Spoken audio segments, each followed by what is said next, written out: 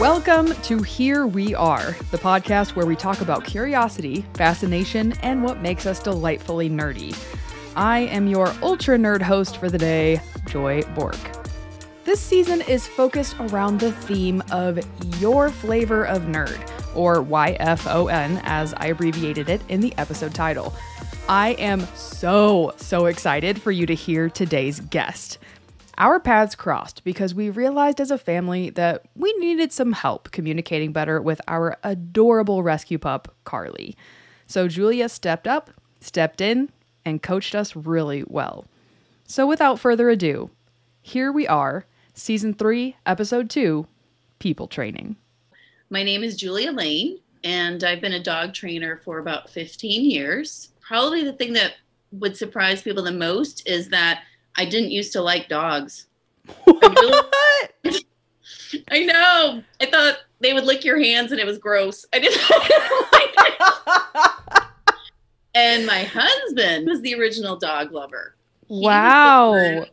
Yeah, before we got married even, he's like, we need to get a dog. I'm like, I like our cat just fine. See, I kind of was going to talk about cat. Our cat is great. So he's not icky with saliva, right? It's funny how things like that happen. But right. I did want a dog back when I was a kid because I did actually train my one cat, Digger, to walk on a collar and leash. I'd walk him around the neighborhood. What? And we would stop at intersections and we would cross the street. And then the best part, this is my favorite part, because I really love seeing animals just when they can run free, full out. So I would walk him around the block. We'd go to the school. And then I don't know why I trusted that he would always go home like a homing pigeon, but I would take his leash off and we'd start running across the huge school field to my backyard. And it was the coolest feeling to see him just race ahead of me as fast as he possibly could. He was a mostly black kitty with a little white bow tie. He would just take off like, yeah, he was like in a sprint at the Olympics. And I was just in awe always that he knew where to go or cared to go there, because being a cat, he could have been like, yeah, no. But yeah, it's just so fast and free. There was no other time where I would see him be like that. And it was so cool. So I did want a dog when I was a little girl, but my dad grew up in the city in Chicago. And I don't know if he ever saw anyone get bit or just had bad experiences with dogs, but he was always no. So I trained my cat instead. That's amazing. Yeah. You had that instinct that far back. I always loved animals. I always felt a kinship. In fact, I was told by one of my very good friends when I was in elementary school, I had to stop being such an animal lover because boys wouldn't like me. Aww. Mm-hmm. Yeah. That ticks me off. Well, it didn't stop me. Because you're a strong, independent woman. I was a naive little girl who wasn't really interested in boys yet. So I was like, I don't know, boys, ew. She also was going to tell me I had to stop listening to ABBA and start listening to Duran Duran because they were popular. Yeah. So well, to each their own. It's funny. We didn't stay friends much longer. So good decision. Yeah. Good job, little Julia. Not a fellow nerd. She had different aspirations. Okay, so what flavor of nerd do you want to talk about today? It's whatever you want. Wow. So can we talk about people training? Absolutely, we can talk about people training. Okay, so for muggles that have no idea what you're talking about, what does that mean? So when people ask me to come help with their dog, they're really asking me to come help them with their dog. And a lot of times they'll joke with me that they know that. They know that I'm helping them. And I don't like to think of myself as a trainer. I like to think of myself as a teacher. Because dog training, thankfully, has come such a long way from you must do this, you must obey, to now it's can we have a cooperative relationship? Right. And that is something when people ask me about becoming a dog trainer, my first question is, do you like people? Because it's a given that they like dogs, unless they were like me and initially, like they went through a period where they did not. But it's a given they like dogs. But do you like people? Because you're going to have a relationship, an important relationship with them. And you're going to need to be able to communicate with them. And you need them to trust you. You can't come in all judgy or self-righteous. Oh, I know all the right stuff to do. You need to listen to them. And I did minor in psychology in college briefly. I wish I had followed through on that because I think it would have helped me even more. Yeah. Especially early on in my career. But yeah, so, and then it's also interesting when you have families. I always want the entire family there if possible, but I can often tell who called me and who's really into it or who is kind of harangued into calling me. We have to do something about this dog, call a trainer. So I'm always observing and paying attention to the dynamics of the family and trying to reach out to see, everybody needs a little bit of reinforcement. You are doing this correctly. Oh my gosh, I can see that you worked hard on this or you tried that or what have you. I don't want to just dismiss anybody or anything. And then building that rapport, that relationship, that trust. It's really important. Wow. Okay. So when did you realize it wasn't dog training, it was people training? Was that a switch flip? Was that a realization, or was that just like a gradual understanding? Probably. Okay. So long time ago, I lived in New Orleans and I volunteered at an animal shelter. And it was after 9/11. And I found myself wanting, like many people, wanting to do something to help my community. And I knew there was a great need at the city shelter. And I thought, this is something I can do. And my husband volunteered as well.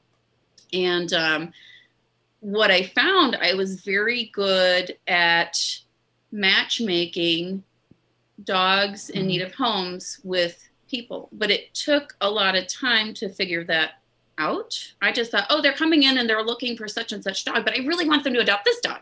Mm-hmm. No, you need to listen to the person and figure out what's their lifestyle, what's realistic. You don't want to be like a used car salesman. And I never could do that kind of job because I wouldn't have any passion for it. I could do the volunteer work and the matchmaking at the shelter because I had a lot of passion for it and I really cared. Not just about the animal, but the people. I think that kind of surprised me, that part of it. And that's when I started to make that connection. Because I'd always felt more comfortable with animals, very comfortable with people one-on-one. But did not care for a group setting, too overwhelming. And in that case, I could relate a lot to animals and their perspective and then communicate it to the people to help them. So a great example is I love German Shepherds. One of my best friends, she worked at that shelter and we started a German Shepherd rescue because they were overlooked. There were a lot of amazing German Shepherds that were overlooked. They had great temperaments, but they were a big dog. You don't want a big dog. Or a couple of times, that's a canine. And I thought, well, yeah, I didn't get it. I grew up in the Midwest. I'm a white woman. I didn't know what it meant for a lot of African Americans in the New Orleans community. And I was very naive about it. And then it was explained to me by some staff at the shelter. Yeah, some people have really understandably negative reactions to German Shepherds. Oh, okay. So they really don't want to see this dog. So, I learned so much about people working at the animal shelter. Wow. What I just wrote down in my notes that I just thought was so interesting is it sounds like you were an empathy translator.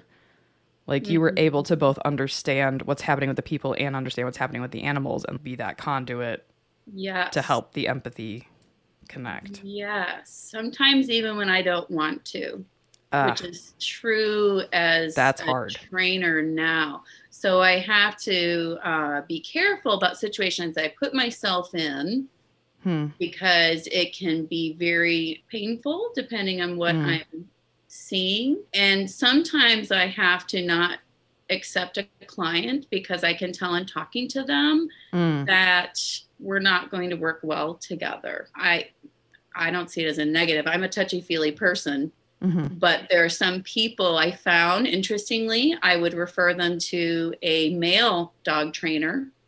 And that same information, even though that male trainer was a positive reinforcement trainer like myself, because they were a man, they would be able to communicate. And that's fine by me because I'd rather the dog get the benefit. But it did take a lot of time to figure that out. And it would have saved me a lot of trouble early on if I had figured that out sooner. But at least I did. Yeah. Oh my gosh. Okay. So tell me about a moment when you realized, holy crap, I'm good at this. In terms of the People public training, recognizing it? whatever comes to mind. For me personally. Your realization. Oh, something that you're gosh. proud of. Something I'm proud of.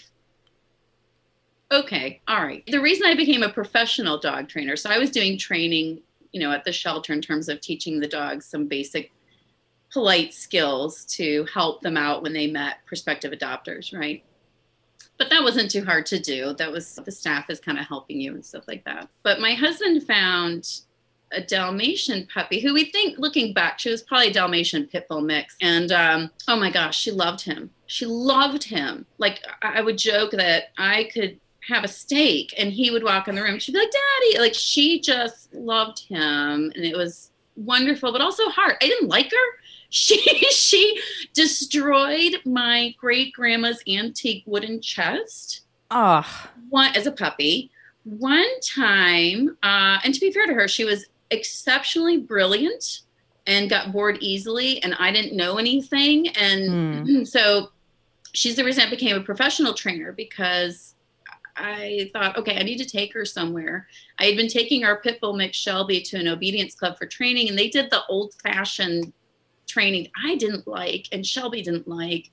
And I couldn't find anything else, so I kept going. But then I saw on the grounds they had this agility equipment set up. And I thought, well, maybe Darby would like that. She's leggy, she's athletic. I did it out of pity. I thought, she doesn't get to go with me and Shelby. Yeah. I'll take her to this. And she was a star. She was amazing. She was so fast and incredible. And I was so proud of myself in terms of creating a relationship with her through agility, because it was training, but it didn't feel that way. It was so fun and it became a passion, and it still is. And she lived to be 16 years old. And wow. I am so grateful that I made that decision to do that with her, because she didn't like me either. I think we always would have been vying for my husband's attention. He'd be like, girls. But we were able to foster that relationship. And before I knew it, I was learning she was not a fan of certain dogs, and she was not a fan of some men. So that's where the true learning for me took place, because she and I love the agility so much. But in order for us to do it, and to do it without scaring other people or other dogs, I had to teach her to at least tolerate other dogs being around.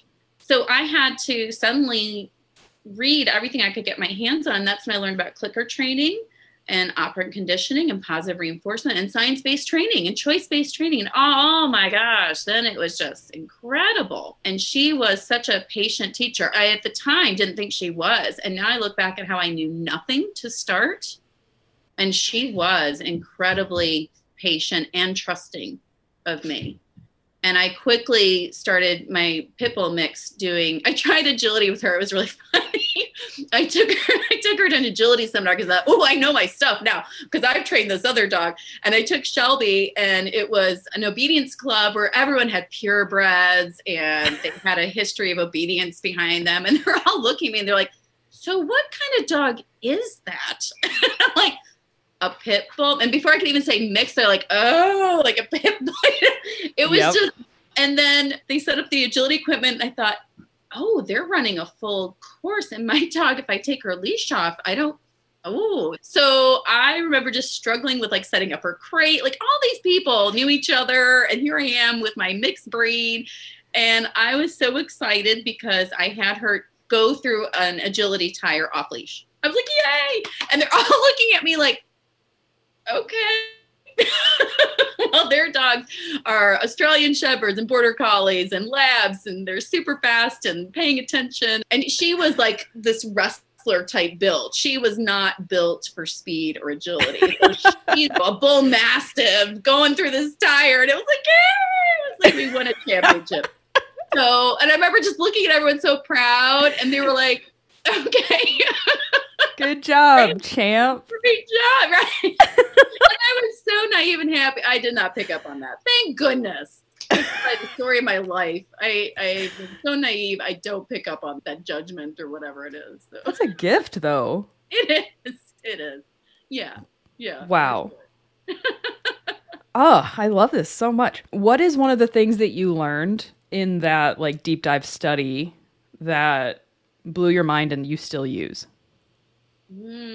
I learned, so it's called reactivity. When a dog like Darby is uncomfortable with a situation or a person or another dog, and they react, they will bark, growl, lunge because they want to look scary.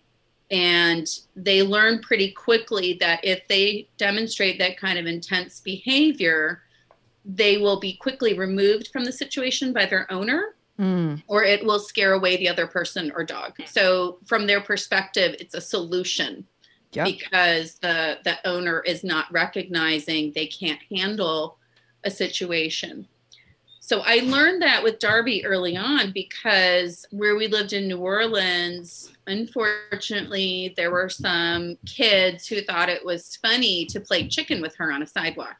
So I'd be walking her and they come running up and she, of course, would be scared and I didn't know what to do. I didn't know what their intentions were. And then at the last minute, they'd veer off. And so she just got more and more scared. Like she would see kids and just start getting scared. And I realized, oh, this is a problem. So it taught me, don't wait for the problem to happen. If you see a pattern of behavior, you can predict what's going to happen and then plan ahead of time what to do to help your dog feel comfortable and safe. Because initially it was embarrassing. And I see that with owners to this day where they're surprised or they don't know what to do. That's what it comes down to. That behavior happens all the time and they don't know what to do. So they end up yelling at the dog. Yeah. Because they're flustered, they're embarrassed, they don't know what to do. And that's more for a public display than it is for the dog. It's for anyone who's watching. Yeah, my dog was naughty, bad. I'm, taking care of it now. And it's like the dog isn't being bad. And you're not bad to yell at your dog in that. I mean, of course, I don't want you to, but you don't know what to do. Right. So that lesson with Darby, and that was a long time ago. That was probably good, 20 years ago. That lesson stuck with me. So I learned to be mindful about situations I put her in. And interestingly, with my son, he's very young and he has some sensory issues. And early on, I did not pick up on that. And I would put him in situations like any other kid his age. Oh, yeah, we're going to go to a story time at the library. Won't this be great? And he would be upset and crying. And he was so young and he was not happy. And I thought, oh, he'll fit in eventually. Like I did not get it. And then other type group things. And then finally I realized, oh my gosh, he's trying to tell me I can't handle this or I don't like this. Please stop signing me up for these things. So then when I realized that, and it's true, it takes a village to raise a child, to raise a dog, to improve ourselves. And I thankfully have some good friends and family who were like, oh, you know what? Maybe he would prefer that you not do those things and do this instead. That's the other thing I learned from Darby is you can't tell her no and not expect her to go back to what she was doing because she doesn't know, well, what's the yes? What am I supposed to do after that? And so it wasn't, don't take my son to these places or activities. What can I do instead? Yeah. That's huge and so applicable in so many ways. Yeah. Yeah. And it's interesting how, and a lot of times we put ourselves repeatedly in situations that are not good for us. And we either don't recognize it or we think it's going to, it'll just get better. As I get older, I'm much better at recognizing professionally and personally what is healthy and what is not. That's amazing. It's okay to say no. Yeah. Wow. So if people wanted to learn more about this, what would you recommend that they do for next steps? If they want to learn about positive reinforcement dog training, I highly recommend any book by Patricia McConnell. She is now a retired professor from the University of Wisconsin-Madison. She writes with a great sense of humor. So she's not just this dry academic. She's got great stories. And I don't think she's doing seminars anymore. But if you ever had a chance to her, or I know she sometimes gives a talk if she has a new book come out, go see her because she's really entertaining and informative and very earnest in wanting to educate people and their dogs. Another person I absolutely love is Susan Garrett, and she has a podcast called Shaped by Dog, and it's brilliant. I have learned so much from her, and she's extremely entertaining, very dynamic in her presentation, and she has a blog as well. So those two professionals are excellent, and I consider them mentors. That's fantastic. Thank you so much for your time. This was everything I hoped it would be. Oh, you're welcome. So here we are. I just learned so much in this short time with Julia. She is a genuinely amazing human who lives what she talks about. We seriously could have talked for so much longer. My mind is still chugging over what Julia said about learning to recognize the signs around us of when our dogs or our people are experiencing overwhelming circumstances. Often, when I feel stuck or overwhelmed, I find it really hard to figure out how to remove myself. I do exactly what Julia talked about, and I get prickly and cold. Yet, I've also experienced what it's like to have a caring human with me who realizes what I am feeling and helps me regulate myself back into tolerable circumstances. Oh my gosh, there's so much in this episode that I could go on and on about for so long. I would love to hear what you thought about our conversation today. Today's episode is made possible by so many of my people. Thanks to Lisa for the logo, to Katie for Season 3's concept clarity, to Julia for letting me interview you, and for showing love and kindness to us and our adorable dog Carly as we learn how to communicate with each other better. I gotta know, what's one of your flavors of nerd? How does it show up in your life? If you're open to sharing about it and possibly being featured on the podcast, send me an email at herewearethepodcast@gmail.com. Feel free to join the Here We Are online community by following Here We Are on our Facebook page and Instagram. If you'd like to help out, please tell your friends about this podcast. If you'd like to go one step further and financially support what I'm doing with the podcast, head on over to patreon.com, search for Here We Are, the podcast, and sign up for one of the many quirky support tiers. The patron bonuses will continue to shift as my concepts for this podcast shift. So, starting with Season 3, you'll have access to the unedited video versions of our featured nerds. So until next time, don't forget, curiosity wins, and the world needs more nerds. Bye.